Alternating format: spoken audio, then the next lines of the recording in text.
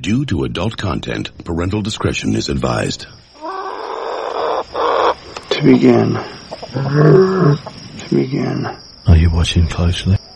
How to start. Clytus, I'm bored. What plaything can you offer me today? In Life Itself, a memoir, Roger Ebert begins. I was born inside the movie of my life. I was born a poor black child. The visuals were before me. I was born in it. The audio surrounded me. Molded by it. The plot unfolded inevitably, but not necessarily. I don't remember how I got into the movie, but it continues to entertain me. At first, the frames flicker without connection. We all are born with a certain package. We are who we are. Where we were born, who we were born as, how we were raised.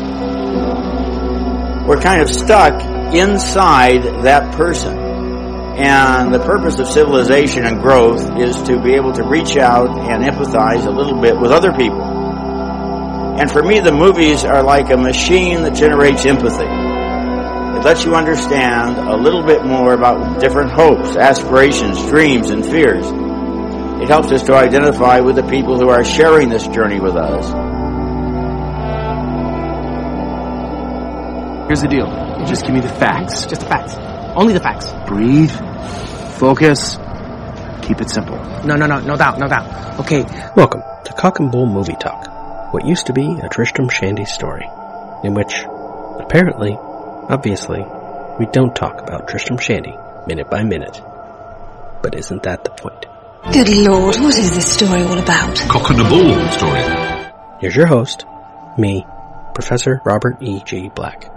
I'm here by myself again with Group 8, The War in Spitfire Grill. And by myself, I'm wondering, how do I decide?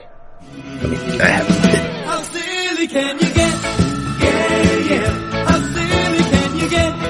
Ooh, yeah. I never ever meant to spend what you looked at me that way. When I was young and carefree, made me forget. How silly can you get? Yeah. How silly can you get?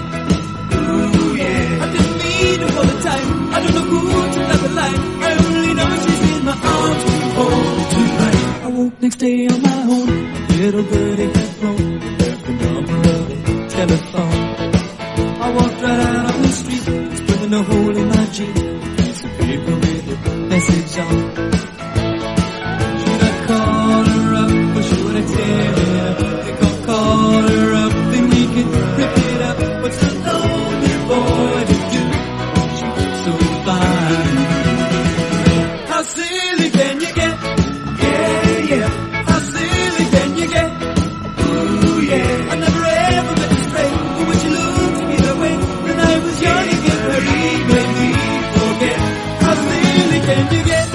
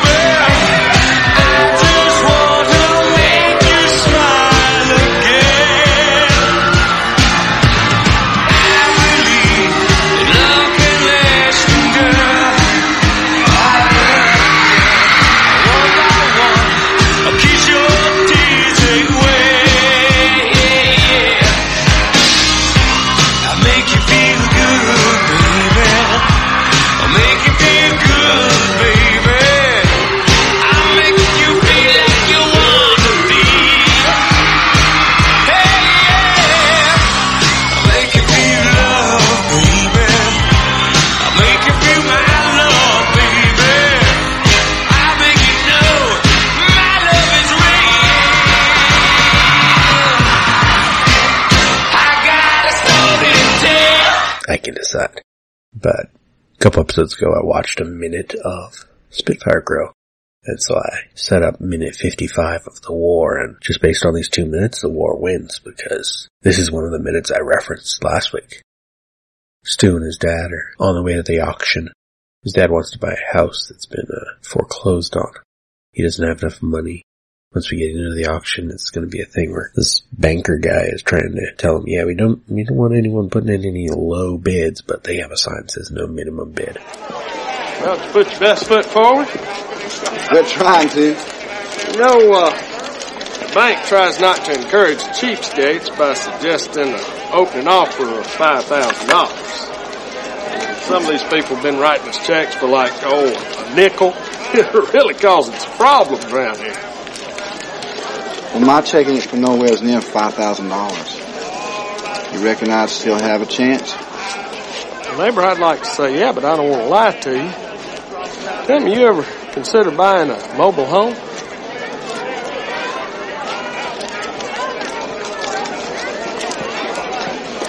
Sign says no minimum bid. Yes, sir, it does. I really like the White House the best.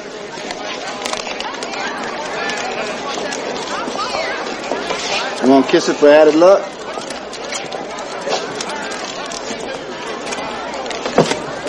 Good luck to you. So for a few $100s, he gets a house because turns out the bank bought too many properties and has to get rid of them. But spoilers, that's the end of the film. Here they're on the way to the auction, and Daddy, he does have a name. I figured out watching some clips again. I think his name is James or William. Or something basic. It isn't said much. But minute 55 begins. He has gotten out of the car to talk to Mr. Lipnicki, because Lipnicki's yelling at him. I even included a clip from this scene in last week's episode. The Lipnicki kids are laughing because Daddy, not their daddy, Stu's dad, has turned away. Kevin Costner's walking away. He's not going to fight, but Lipnicki wants to fight. He walks around the car, and we get to actually the clip that I played last week. Stu leans over to the driver's side window and says, "Well, you smell like a drunken skunk." Problem is, Mr. Lipnicki's holding a crowbar right now. And we get the line from last week of what you say to me, I'll break your neck, little shithead. And Lipnicki goes to Stu and grabs him. Kevin Costner comes rushing around the rest of the car, grabs Lipnicki, sticks his foot behind his, and knocks him to the ground. Puts his hand to his throat. Great, I can't allow you to put your hands on my son. You don't see me correcting your children. I don't know. Mind so much. You fly into my car. I don't take offense that you call me names. You go after my child. You're going to push a button on me. See, this is the thing that makes it go too far for Stu's dad. I'm going to lose control and kill you. They have a great cut here. 45 seconds in, so we cut back to Stu at the driver's side window. He's tearing up. Because I don't think he realized until this moment what his father is capable of. And it's not that his father is like a coward or anything, that he doesn't want to fight because he's afraid of it. It's because, no, if he fights, he's going to do just damage to someone. Because that's sort of the message of the film. It's inevitable. Even if you're bad at it, if you're going to fight, the goal is to do damage to someone. That's not good. I just think that in the nuclear world, the true enemy can't be destroyed.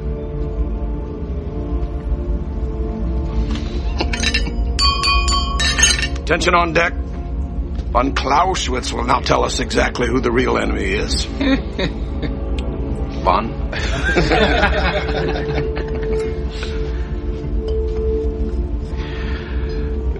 In my humble opinion, in the nuclear world, the true enemy is war itself.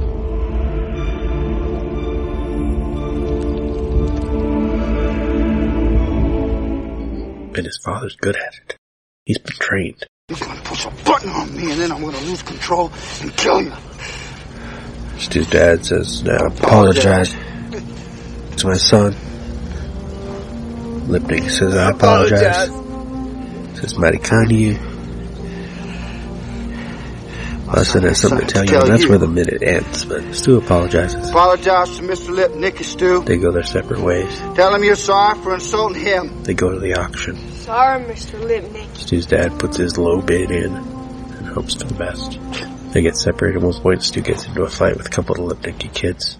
His dad finds him, separates them, and he's just bought some cotton candy to take home to Lydia and Ma. And he gives the cotton candy to the two Lipnicki kids. Because it looked like they hadn't been given nothing in a long time. I said last week that's one of my favorite moments of this film. It's one reason this film works for me. Both this and Spitfire Girl have these sort of magical realism elements to them, where they're a little bit fancy, a little bit unreal. Something like this cotton candy moment is one of those here. Plus there's the whole battle later that's over the top. The treehouse is a little too nice, as Roger pointed out in his review. Then it comes down to the question. I was thinking I was going to just put 2 minutes of the movies up next to each other and say, okay, just based on these minutes, which movie's better? Just based on these minutes, this movie's better. But I don't think that's fair. It's fun, but it's not fair. Which one works? They both are like the Christian-friendly, sort of pacifist messaging about people being nice to one another. This is a bad reason, but one reason I like the war more is because it gets there through the violence. It gets there by showing you some of the horror of what happens. Percy's story about her past is great. She presents it well. Her performance is good, but it's still just a monologue. One of the flaws in this movie is when Stu's dad has his monologue in 2 parts about his best friend in Vietnam, and some of the Vietnam footage we get an actual flashback. It's not very well done. The stage musical of Spitfire Girl, I think, fixes a big part of what is my reason I won't pick Spitfire Girl today, is that tragic ending is, in retrospect now, I'd say a little too Christian. This feels more earned. Both movies involve a sacrifice. Character dies. Because that character isn't our main character here. Elijah Wood, just, 11 years old I think when they filmed this, is the build lead, and he's the main character. So, for Group 8, I picked the war. The question is, what do I do for the next groups? I've come to a point where I think it's my fault. I have a lot of films in the bracket pairings that are left that people haven't seen. Never heard of that. Like this bracket. What the hell does that mean? You know, I'm with him on this one, man. That's pretty fucking obscure. Like a Las Vegas waitress is going to get an obscure French philosophical reference. It's like I'm trying to show off to her, and I may as well have just said, let me jump your ignorant bone. Most of the people I know, even fellow podcasters, Movies by Minutes podcasters, haven't seen them, or haven't seen them recently, and so they don't want to talk about them. So, maybe I'll be by myself again next week talking about a new pair. I don't know. Or if you're listening to this, and you want to be a guest, contact me. Find the show on Twitter, find the show on Facebook, on Instagram. Message me. Say which pair you want to talk about. Is the bracket out there? Ooh, what's left? I'll tell you. There's my phone. There's Group 1, although I think I know who I want to guest on this one. Stories We Tell and the Disappearance of Eleanor Rigby, her. Group 2, The Fountain and the Grey. Oh, sure, I'd find someone who want to talk about those two. Group 5, Everything is Illuminated, Hedwig and the Angry Inch. Group 7, Kiss Kiss Bang Bang Zero Effect. Group 12, The Assassination of Jesse James by the Coward Robert Ford, Into the Wild. Group 16, Stand By Me, Extremely Loud and Incredibly Close. Group 18, Hearts Beat Loud, Never Look Away. I think I know who I want to be in that group too. Anyway, the war moves forward. We're down to 7 pairings left. We'll see how it goes. Nice short episode. We're in, we're out. See you next week. Cut. Perfect. Thank you for listening. This has been Cock and Bull Movie Talk. Follow us on Instagram and Twitter, or Facebook at Cock Bull Minute, or check lemondrops.com for links. Wait a minute, Doc. Are you telling me that you built a time machine? Out of a Mandalorian. Why would you create such an abomination? This is the weapon of the coward. It's a past stuff that dreams are made of. Cut. That's a wrap. It's over, Johnny. It's over! Nothing is over! Nothing! You just don't turn it off! Shut up! Shut the fuck! You're all right to take... Shut up! Will you shut up? Shut up! Shut up! You're still here? Shut up! Now! It's over. Go home. Go.